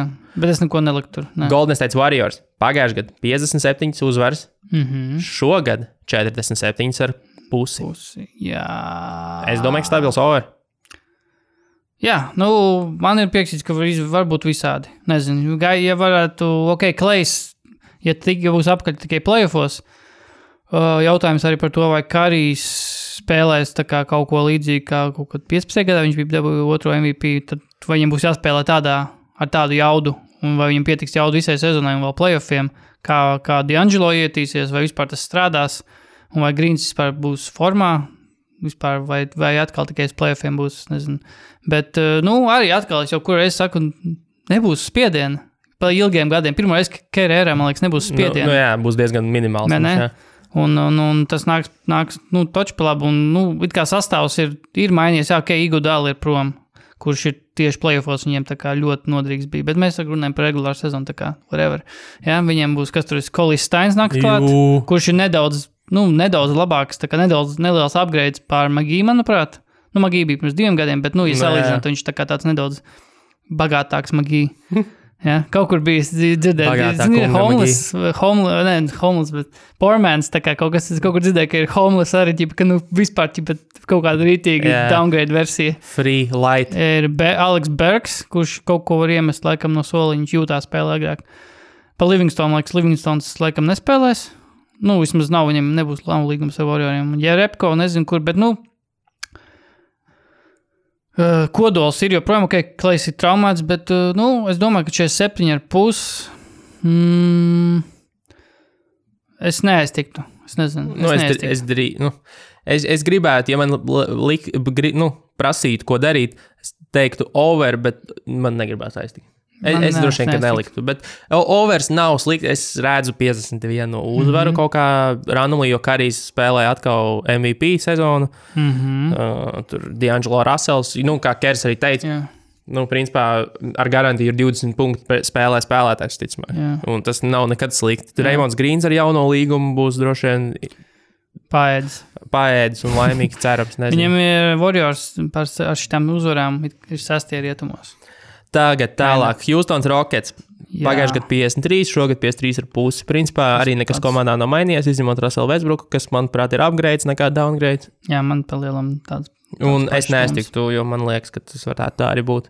Tā varētu būt. Man nav. Nekas nav mainījies. Nekas nav tur mainījies. Labi, ir mainījies Russells Westbrooks, bet kurš ir labāks par kopsumā, man liekas, ka tur tā ir tāda pati komanda, redzēs, kā viņi sevi izštukos. Jo pirmkārt jau pagājušajā gadā īstenībā viņiem bija tā nenormāli sūdīgais sezonas sākums, kas to visu to ir padarījis to bildi pieticīgāk nekā īstenībā viņi bija spējīgi. Vispār tā sezona bija ļoti neizteiksmīga pagājušajā. Tāda kā kaut kā, sāka švaki tur Melo un izmet ārā un ko tur, un tas nestrādāja. Un tad, kamēr viņi atrada to īsto sastāvu, tur Austin Rivers un ko tur beigās paņēma, un tas beigās kaut kā aizgāja. Nezinu, man liekas, kaut kā tā kā nepadarīts darbiņš kaut kāds. Man liekas, ka bija labākai jābūt tai sezonai. Jo tur tā lieta, tas sākums bija ļoti slikts. Un tas jau arī, viņi vienalga izspied 53 uzvaras. Šobrīd projicē principā to pašu. Un, ja viņiem vajadzēs tādu pašu sākumu, lai pielāgotos jaunajai sistēmai ar Russellu Westbrooku un James Hardenu, tad vienalga tev ir tas vēl tā pavada ir pietiekami šaura, bet pietiekami nenospriegot, lai iedot. Es neaiztiktu pēc būtības, domāju, ka tas varētu būt kaut kur turpat, bet es nebūšu pārsteigts, ja pat tur 1-2 uzvaras vairāk, bet zemāk es nedomāju, ka tur būs. Indians Pacers pagājušajā gadā 48, šogad 47,5. Es neaiztieku, es nezinu. Jo austrumi ir kļuvuši vājākais, jau teicu, man liekas, ka kopsumā. Viņi ir 3 seed austrumos tagad. Nē, sorry. 4 seed. Viss atkarīgs no Oladipo, cikos viņš būs atpakaļ. Jā, Brogdons, vai viņam tagad būs nedaudz lielāka loma, vai viņš tā kā ir gatavs to uzņemties, redzēs, nezinu. Nē, es neestiktu vispār. Los Angeles Clippers. 48 uzvaras pagājušajā gadā. Overachievē, protams. Šogad 54,5. Te ir jautājums, man liekas, par to, cik vispār spēlēs regulāri sezonā Kawhi un PG tā kā runā, ka vispār izlaidīs pirmo mēnesi, un Kawhi, es nedomāju, ka spēlēs vairāk par 5 spēlēm. Es baigu kaut kā uz to uz Anders liecos. Jā. Man viņš, vispār es laikam neaiztiktu, bet Anders kaut kāds 50 uzvaras, 52. Jā, bet arī bez viņiem, tā ir tā pati komanda, kas pagājušajā gadā, kas bija it kā 8. rietumos, bet 48 uzvarām. Bet viņi bija kudī pārlec pāris vai galvai. Jā, protams, jā. Bet arī, Lū, Montres, es nedomāju, ka tu tā kā sagaidi, ka būs tiešām, sezona viņiem tā kā pagājušajā gadā, kā tiešām viņi tik labi nāks no soliņa un viņiem viss tik labi saskanēs. Es domāju, ka pārāk sliktāk nebūs, ievērojami sliktāk nebūs, bet man tas load management, management faktors man bieži šaubas, vai viņi būs spējīgi tur baigi tālu pār tām 50 uzvarām. Jā, bet tieši tā, šitās over-under uzvaras jau nenozīmē, ka tā komanda, kurai ir visvairāk uzvaras, ir, to bukiju viedoklī ir favorītu uz čempionu titulu. Jo, tagad, varbūt pirms gadiem 5, kad tāda lieta kā atpūtas, un tas tā īsti neeksistē, tad arī bija tā, ka, ja tu dominē regulāru sezonu, tad tu esi tā kā... jā. Bet tagad, kad ar visu šo load managementu un visu tām atpūtām, tad tā regulāra sezona ir tikai formalitāte pa lielam daudzām komandām, un tāpēc viņas, arī Warriors pēdējos 2 gados pāri mīksto liku uz, man liekas, regulāru sezonu kā tādu. Bet arī Montrezam ir viena motivācija, viņam ir kontrakta gads, viņš tikai 6 miljonus šogad pelna. Lūla pelna 8, bet viņam vēl nākamais gads. Jā. Tā kā, es domāju, arī jautājums arī par to, ka, PG un Kawhi ir garantēti tikai 2 gadi Clippers, ne? Tā bija, laikam, 3. bija viņam opcija, ja? Pasies, viņam var nostādīt tā nākotnē komanda ar tā, ka viņi ir uz 2 gadiem, Lū ir arī uz šo un nākamo, un Montres, jā, viņam beigsies tagad līgums, un palielam, tā komanda jau pēc 2 gadiem var būt vispār pilnīgi atkal nekas tur vairs nevar būt. Tā ir. Skarbi. Los Angeles Lakers pagājušajā gadā 37 uzvaras. Šogad 3-7 bija pagājušajā? Jā, wow. Šogad 51,5. Ok, jā. Man ir... Nē, es tieku. Man ir rakstīts, ka var jau teikt, ka diezgan viegls over. Nē, bet, jo komanda ir 2 no top 5 spēlētājiem līgā, bet vai cik viņus pārspēlēs arī? Bet arī tas ir viena trauma, un tā ir vecā komanda. Viņi ir viens traumas attālumā līdz pagājušā gada komandai. Un es negribētu šo aiztikt. Kazins varbūt tā, Jā, bet viņiem ir tā paklusām tā diezgan dziļa komanda novākta. Tur ir Greens, Bugijs, Rondo, Kuks, Bredlijs, Kostas, viņiem Kuzma, ir, kas viņiem ir, ja viss sakrīt, tad tur ir īstenībā afigēnā komanda. Jo tas pats Kazins, mazums viņš kaut... Viņam ir ko pierādīt. Mazums viņš kaut uz 80% spēlēja, kā viņš spēlēja Pelikānos. Viņš jau īstenībā pagājušajā gadā Warrioros nebija nemaz tik sūdīt par to lomu, ko viņš spēlē regulārā sezonā. Viņam neviens no viņa neprasīja 25 punktus. To, ko viņš darīja labi, tur kaut kāds 15 punktus viņš meta. Es domāju, tas ir, tādā, arī tagad arī viņam nebūs pirmā viola, viņš nebūs pirmā viola, viņš būs labi 4., 5. un nezinu, nav viņam tur jāpierāda tas, ka viņš tur ir dominējošākais centrs līgā, tas nav viņam. Viņš nebūs tā kā New Orleanā, ja, kad viņš ar Antoniju spēlēja kopā Davis. Tur neviens to negaida, tā kā es domāju, man patīk Lakers sastāvs, lai arī kā mēs varam smieties tāpat kā pa Nikiem, viņi ir novākuši tādu, arī pat bez Daira Bertāna, diezgan normāls sastāvs. Bet, zin kā, jā, bet 51 uzvar ir tā vieta, kur es saku, labāk nē, jo es nebūtu pārsteigts, ja tur netīšām sanāk pagājušā gada Boston. Chemistry ziņā un uzvaru ziņā beigās, tāpēc es šo neaiztieku. Memphis Grizzlies 3-3 uzvaras pagājuši, kad 27,5 šogad. Izklausās pareizi. Izklausās pareizi, jā. Tur mazums Nosauc 3 Memphis Grizzlies spēlētājs. Ja Morants, labi, Jaren Jacksons juniors. Es vairāk arī nezinu, godīgi. Es padomāšu tūlīt. Ko viņi dabūja? Andrija Gudala. Andrija točnē. Ārpats viņš tik nabadzīgi. Bet pagaid apstāmies, kāds ir Memphis Grizzlies depth charts? Depth charts. Spēlēs par Gigijas tur viņiem? Kā, ja viņi nekur neaizmējas, mošku spēlēs. Kaut gan viņi tanko. Tur ir Tankatons un Dylons Brooks, Kails Andersons. Jā, Valančūn, taču viņi arī Bruno Kabačio. Tyus Jones, Greysons, Allens, Jack Crowders. Dwights Howards ir uz Memphis sastāvā, kāpēc. Kurā vietā?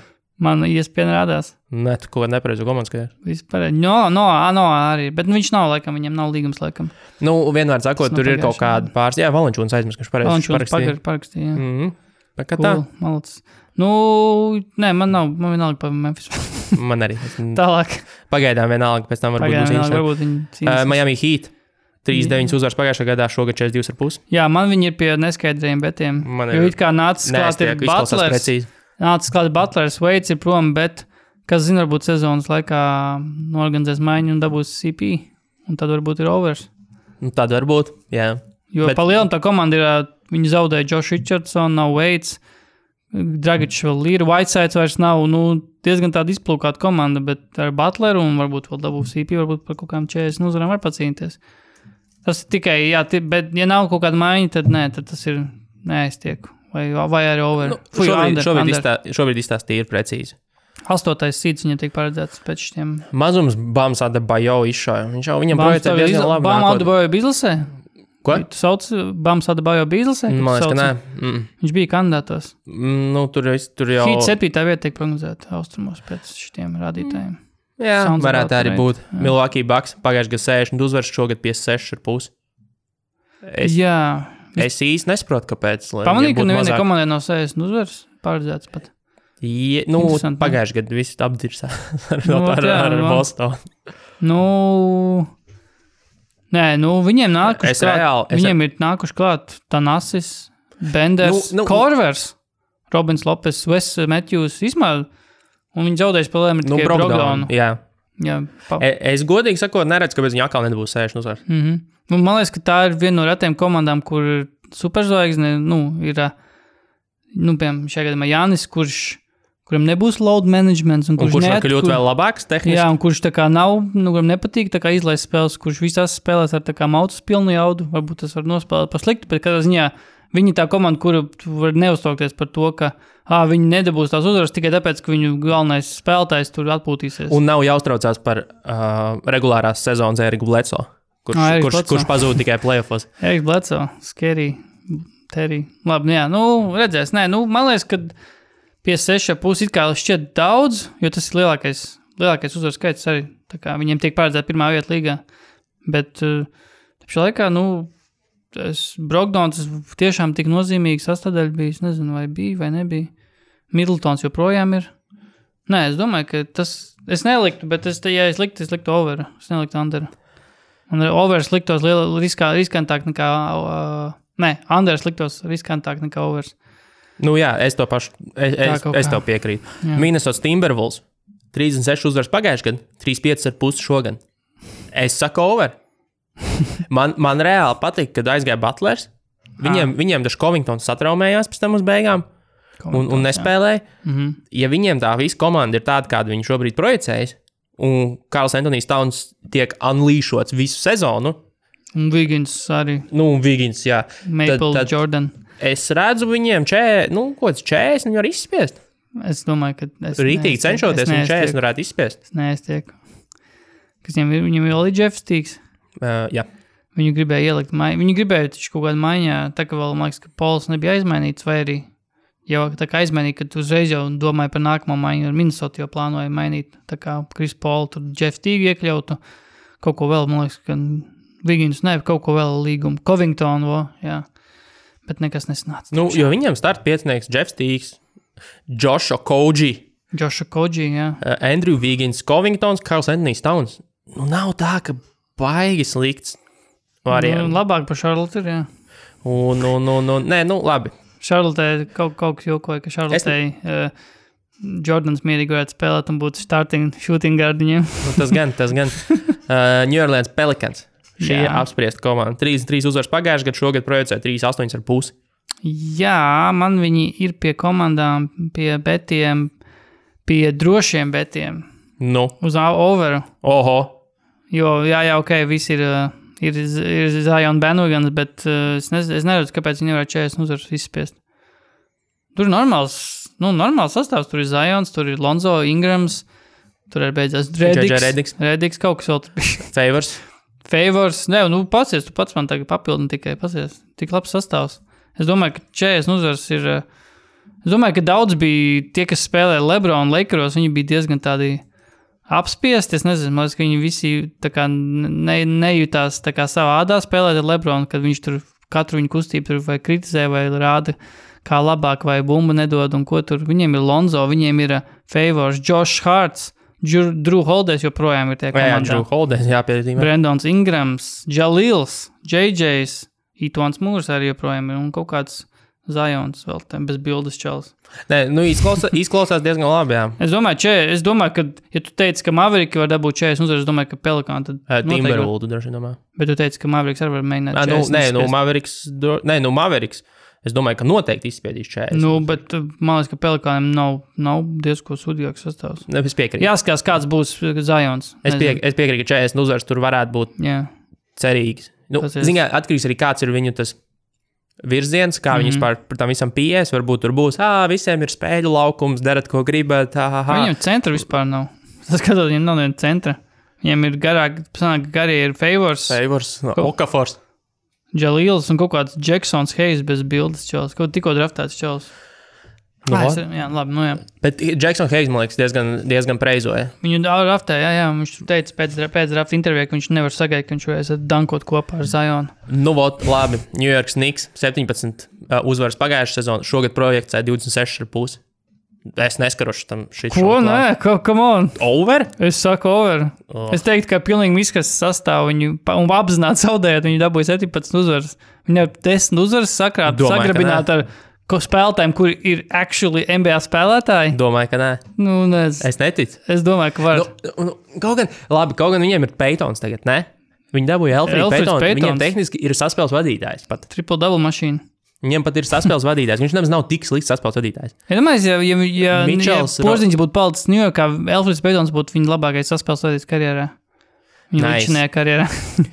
Mitchells Robinsons, Kevins Knox. Jā, Regis Bullocks. Wayne Ellingtons, Taj Gibsons. Marcus Morris. Franks Nilikina, Bobijs Portis, Julius Randles, tu aizmirs. Randles īstenībā. Mitchells Robinsons, Dennis Smits Juniors. Sastāvs.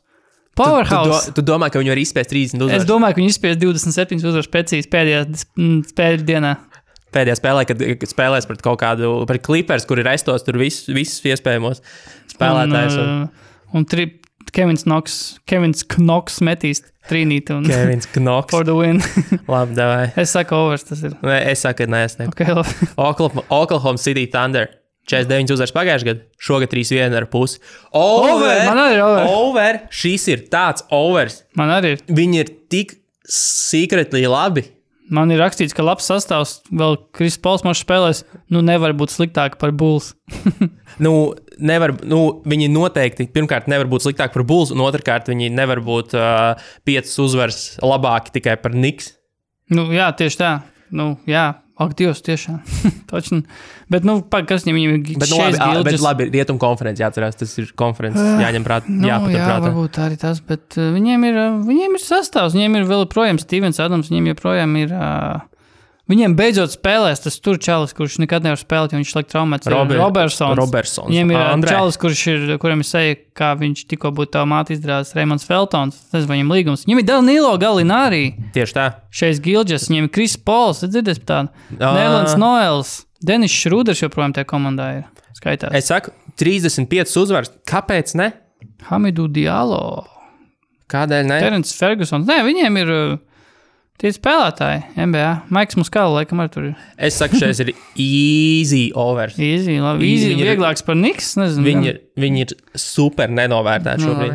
Philadelphia 76ers 51 uzvar pagājušajā gadā 54,5. Jā, šogad ir diezgan uzaudzējuši muskuļus šogad šajā starpsezonā. Mani baida tā ķīmija. Man baida tas, ka viņi neielaidīs vairāk par 80 punktiem, bet arī neiemetīs vairāk par 80. Nē, viņi noturēja Harrisu, dabūja Horfordu, dabūja Josh Richardsonu, pagarināja Simons, kurš tagad starpsezonā izrādās met pustāļus un trīnīšu. Ar pareizo roku. Jā, par to ir laikam diskusijas. Man liekas, ka viņi ir favorīti kā viena no galvenajiem. Ņemot vērā, cik atvērta šogad būs. Bet vairāk par 54 uzvarām? Varbūt. Pagājušajā gadā Man liekas, ka mēs, bet vispār runāja līgā, ko pasiet, cik vesels ir, vismaz regulāras sezonas gaitā, cik vesels ir Embiids. Fucking, viņš reāli, es pasījos, viņš nospēlēja pagājuši gadu beigās tikai pa vienu spēli vairāk nekā sezonu iepriekš. Jā. Un man tāds, bet mēs taču pagājuši gadu visu runājam, ka viņš ir pasījos, ka Embiids ir, nav vairs tā kā tur liability, jo viņš traumatisks beigās, kas sezonu iepriekšējais 3 spēles pagājuši gadu 64 un play-offs viņš vispār, man liekas, nebija vispār ne formā, nekas. Viņš tur nevarēja vispār, ne tajā sērijā pret Nets vispār nevarēja zināt, kurā spēlē viņš izies laukumā, būs Embiids, nebūs, whatever apmēram. Un viens par to īpaši neiespringa. Es uzrakstīju, ka es uzskatu, ka viņam bišķi nopietnāk vajadzētu pieiet šai NBA un basketbola lietai. Fiziskajai formai mazliet. Bet, Horfords, es domāju, ka ir pluss ne tikai Sixeriem, bet viņam arī pašam, jo viņam nebūs jāsadz Embiids vienkārši. Es domāju, viņiem būs... drīzāk jau Embiidam. Embiidu neseks Horfords vairāk, kas arī ir, jo Horfords, man liekas, diezgan labi par Embiidu spēlē. Es līju, Horfordam nebūs jāsadz Embiids, un Embiidam nebūs jāspēlē pret Horfordu. Un arī Horfords varēs spēlēt pa lielam beidzot savā dabiskajā pozīcijā, kas ir 4. jo Embiids būs 5. Un to viņam būs tikai Jānis jāsazvēl. Bet klāt nācis ir vēl Trace Burks, laikam nācis, Kvins varēs atpūtināt Embiidu. Rediks prom, bet zinu, kurš čels man interesē. Viņu redzēju tagad Las Vegas Summer Leagueā, jo viņš izlaida visu pagājušo sezonu traumas dēļ. Zairs Spits. Zairs baigais dankers, baigi tur dankoja. Jā, viņam ir dankera vārds. Zairs Smits. Tas ir totālākais. Zairs Zajons, tas tāpat kā Zaks Lavīns. Zaks Efrons, šitie visi. Bija viens traks dankers, kurš ir tagad jau vāšt nārā no līgas. Viņš bija jauns, viņš nebija no... Sacramento. Viņam bija arī tāds funky Bens Maklamors. Jā, Bens Maklamors. Repers. Viņš arī bija rītīgs dankers. Viņš kaut kas parakstīja. Bet viņš ir jau... Jā, viņš ir... Un labi, devai, Phoenix Suns. Vienmēr sakot, ko mēs darām, es neesmu Sixers. 54 ir diezgan daudz uzvaras. Ļoti iespējams, ka būs vairāk. Ļoti iespējams, ka viņiem ir problēmas. Es neizteiktu, bet aizteiktu under. Phoenix Suns. Pagājuši, ka 19 uzvaras, šogad 27,5. Riki Rubio efekts, ne? Viņš pa daudz izklausās. Tur vajag kaut kas baigi mainījies, neskaita Rubio. Kaut kas vēl tur ir noticis? Kāpēc 27 uzvaras pēkšņi? Varbūt viņi speciāli netankos. Zini, kas tagad nevis apzināt, bet tagad visām komandām ir vienkārši kaut kāds tas thresholds uztaisīts, ka viņas nevar tik maz vairs dabūt, jo vienkārši mainījusies tā draft. Draft sistēma bija mainījusies, bija mainījusies sistēma jau šito draftu, bet viņi tagad redzēja praksē to kāds noteikumi, ka mēs bijām taču top 3-niekā starp vajagām komandām. Saričs viņiem aizgāja. Saričs? Jā. Ubre. Eitons viņiem joprojām ir. Baines viņiem ir. Baines arī, jā. Judge nav. Skaidrs, ka viņi ir pilnmiesīgāka komanda. Tur ir vairāki veterāni. Jā. Un viņi varētu spēlēt bišķiņ loģiskāk basketbolu, bet viņi joprojām ir fucking rietumos. Bet ultimately pa viņiem nav jēga runāt. Viņi ir fucking rietumos, par viņiem nav jēgas runāt. Un ja tu kaut ko gribi likt, tad under, bet vispār es ieteiktu neskaties klāt. Šitās te komandas, kurā vispār puskompetents sastāvs, un vispār negribējas tik. Portland Trail Blazers 53 uzvaras pagājuši gadu, 46,5 šogad. Jā. Tad liekas, ka viņi pagājuši gadu tā kā overachivoja? Man liekas, ka viņi ir... Vai tas ir Nurkiča efekts, ka viņš... Es domāju, ka viņi ir tur, kur viņi ir. Kad atgriezies Nurkičs? Es domāju, ka viņš varētu izlaist visu gadu.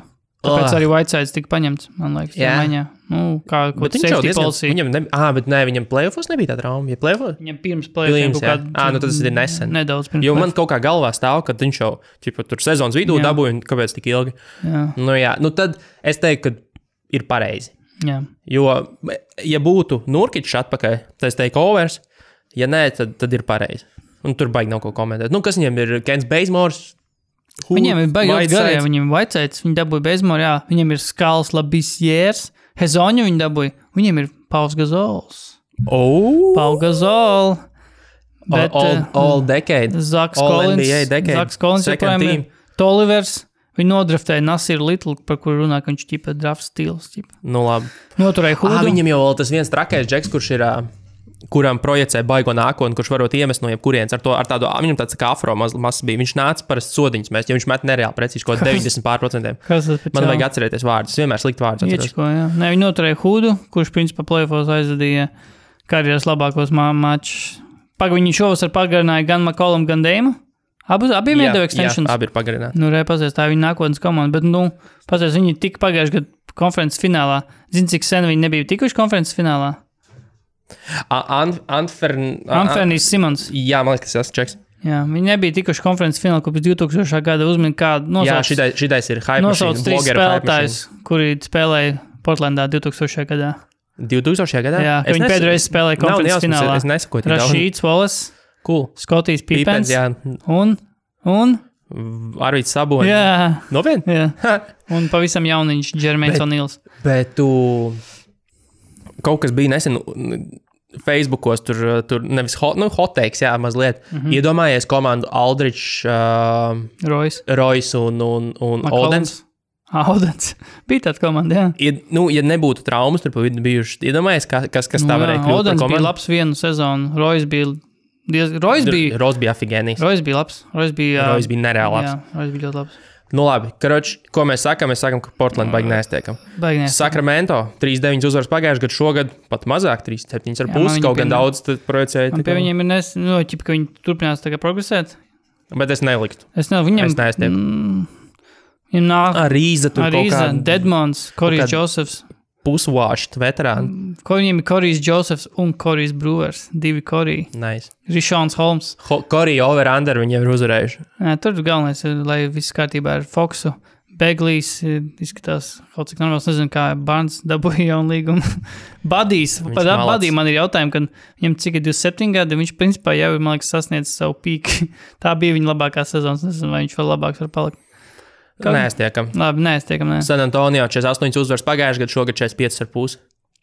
Jā, man nav pieminēti, bet viņi, man liekas, ir... Es neestieku joprojām. Viņi ir 8. vietā rietumos tiek prognozēti. Nu, jā. Diezgan stabili, jo pēc tam ir Mavs, kuriem 5 uzvaras mazāk tiek prognozēti. Nu, vot, tāpēc es viņus neestiktu. San Antonio ir tā dīvainā komanda, kas tur tā arī varētu būt, kas ir, nezinu. Aldridge būs All-Stars atkal. Un tur vienmēr nekad nevar zināt, kas pie vēlna. Notiks, kā notiks, un tāpēc tā nav komandas, ko ir vērts betot. Toronto Raptors 58 pagājušajā sezonā, 58 uzvaras, šogad 45,5, 13 uzvaras mazāk. Es gribēju likt kā overs, bet es sapratu, ka nezinu, labāk nezinu, grūti. Man liekas diezgan precīzi. Diezgan precīzi. Tajā reģionā, kur viņam varētu būt. Bet, iedomājies, man liekas, ka nav bijis vismaz, kādā ziņā, tādā pārskatāmā pagātnē komanda, kas uzvar čempionu titulu un viss nākamā, nav nekāda jautājuma, ka viņi nākamajā sezonā neuzvarēs. Nav nekāda vispār iespēja. No chance. Jā. Mavericks varbūt. Kaut gan, netik izteikti. Es domāju, ka viņi vismaz paši domāja, Mavericks, man liekas, vismaz paši ticēja, Cubans ticēja, ka viņi var atkārtot to. Es domāju, ka Raptors tur neviens pie pilnprāta nedomā, ka mēs atkārtosim. Mēs esam joprojām čempioni. Jo pat Cavaliers, kad uzvarēja, tad bija lielāka iespēja. Pareizi, Cavaliers taču. Pat tad cilvēki nākamajā sezonā. Viņi vismaz līdz finālam tika. Viņi tika, jā. Un viss, bet arī tās prognozes bija ļoti optimistiskas. Kaut gan tā uzvara bija tik neiespējama, cik neiespējama var būt. Tā ka bija tā pirmā sezona, kad Lebrons aizgāja, pagājušā tad Tristans Thompsons teica, ka mēs joprojām esam Austrum konferences čempioni, jums joprojām jāiet caur mums. Austrum iet caur Cavaliers, jā. Labi, es neestieku pārāk grūti. Jūtas Jazz pagājušajā gadā 50 uzvar, šogad 53,5. Šie ir triki. Šis ir Sweetheart komanda. Bet man liekas, ka tās uzvaru prognoze ir diezgan precīzi. Viņi varētu izmantot to, ka visas šitās nosacītās favorītu komandas varētu atpūtināt un viņi varētu izšaut tieši regulāri sezonā. Jo viņiem ir jaudīgs sastāvs. Jo viņiem arī salīdzinoši normāls māju.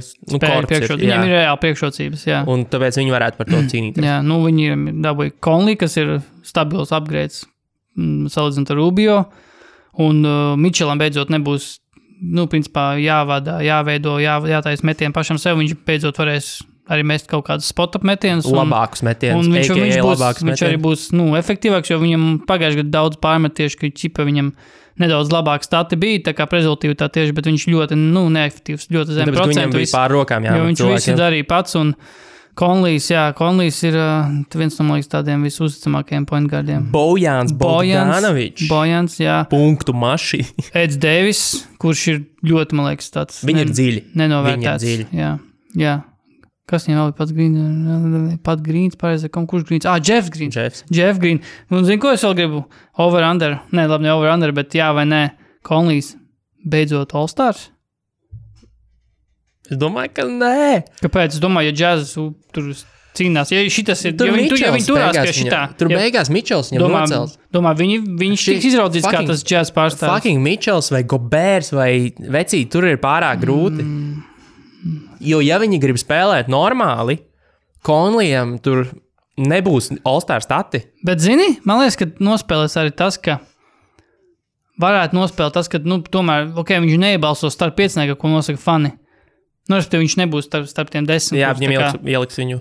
Viņu man liekas, ka visi tie tur treneri novērtēs to, ka beidzot viņš ir komanda. Grizzly arī bija stipra komanda. Labi, viņi beidzot, viņi arī apzinās to, ka viņš nekur nav, viņš nav ne All-NBA, ne All-Star, nekas viņš nav bijis. Man liekas, ka viņi tiešām beidzot varētu arī novērtēt to, ka, tad davai. Jazz ir 3. seed šobrīd, davai. Tad jāpaļaujās to, ka Conleys iespēc All-Star appearance, un tad būs overs, 56 uzvars. Un pirmajā kārtā izskatīs. Jā, kaut kā tā. Un noslēdzošā komanda mūsu garākajā podkāstā ever, Washington Wizards. 32 uzvaras pagājušajā sezonā, 27,5 šogad. Man viņi ir pie drošiem betiem under. Oho! Es uzrakstīju visu cīņu Dāvim Bertānam, bet tā komanda ir shit. Pēc Bradley Beal otrs labākais iekavās pieejamais spēlētājs ir Isaiah Thomas.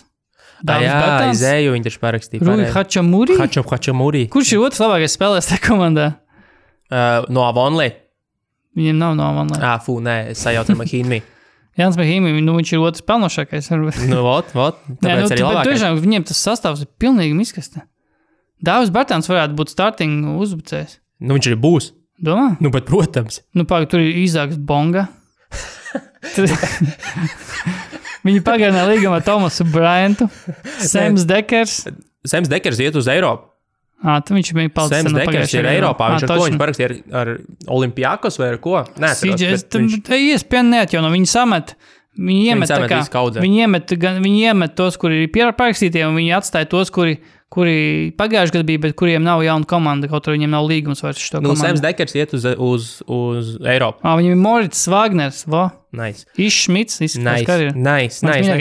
Labi, zinu, ko es domāju? Es domāju, ka viņi tankos, tāpēc viņiem būs zem tikai vienīgi. Viņi tankos, viņi nākamgad nodraftēs Artūru Žagaru. Saprat. Es nezinu, es domāju, ka tas ir Anders, nezinu. Ja vienīgi pēkšņi... Es neskartos klāt. Es neskartos arī, bet es domāju, ka tas ir Anders.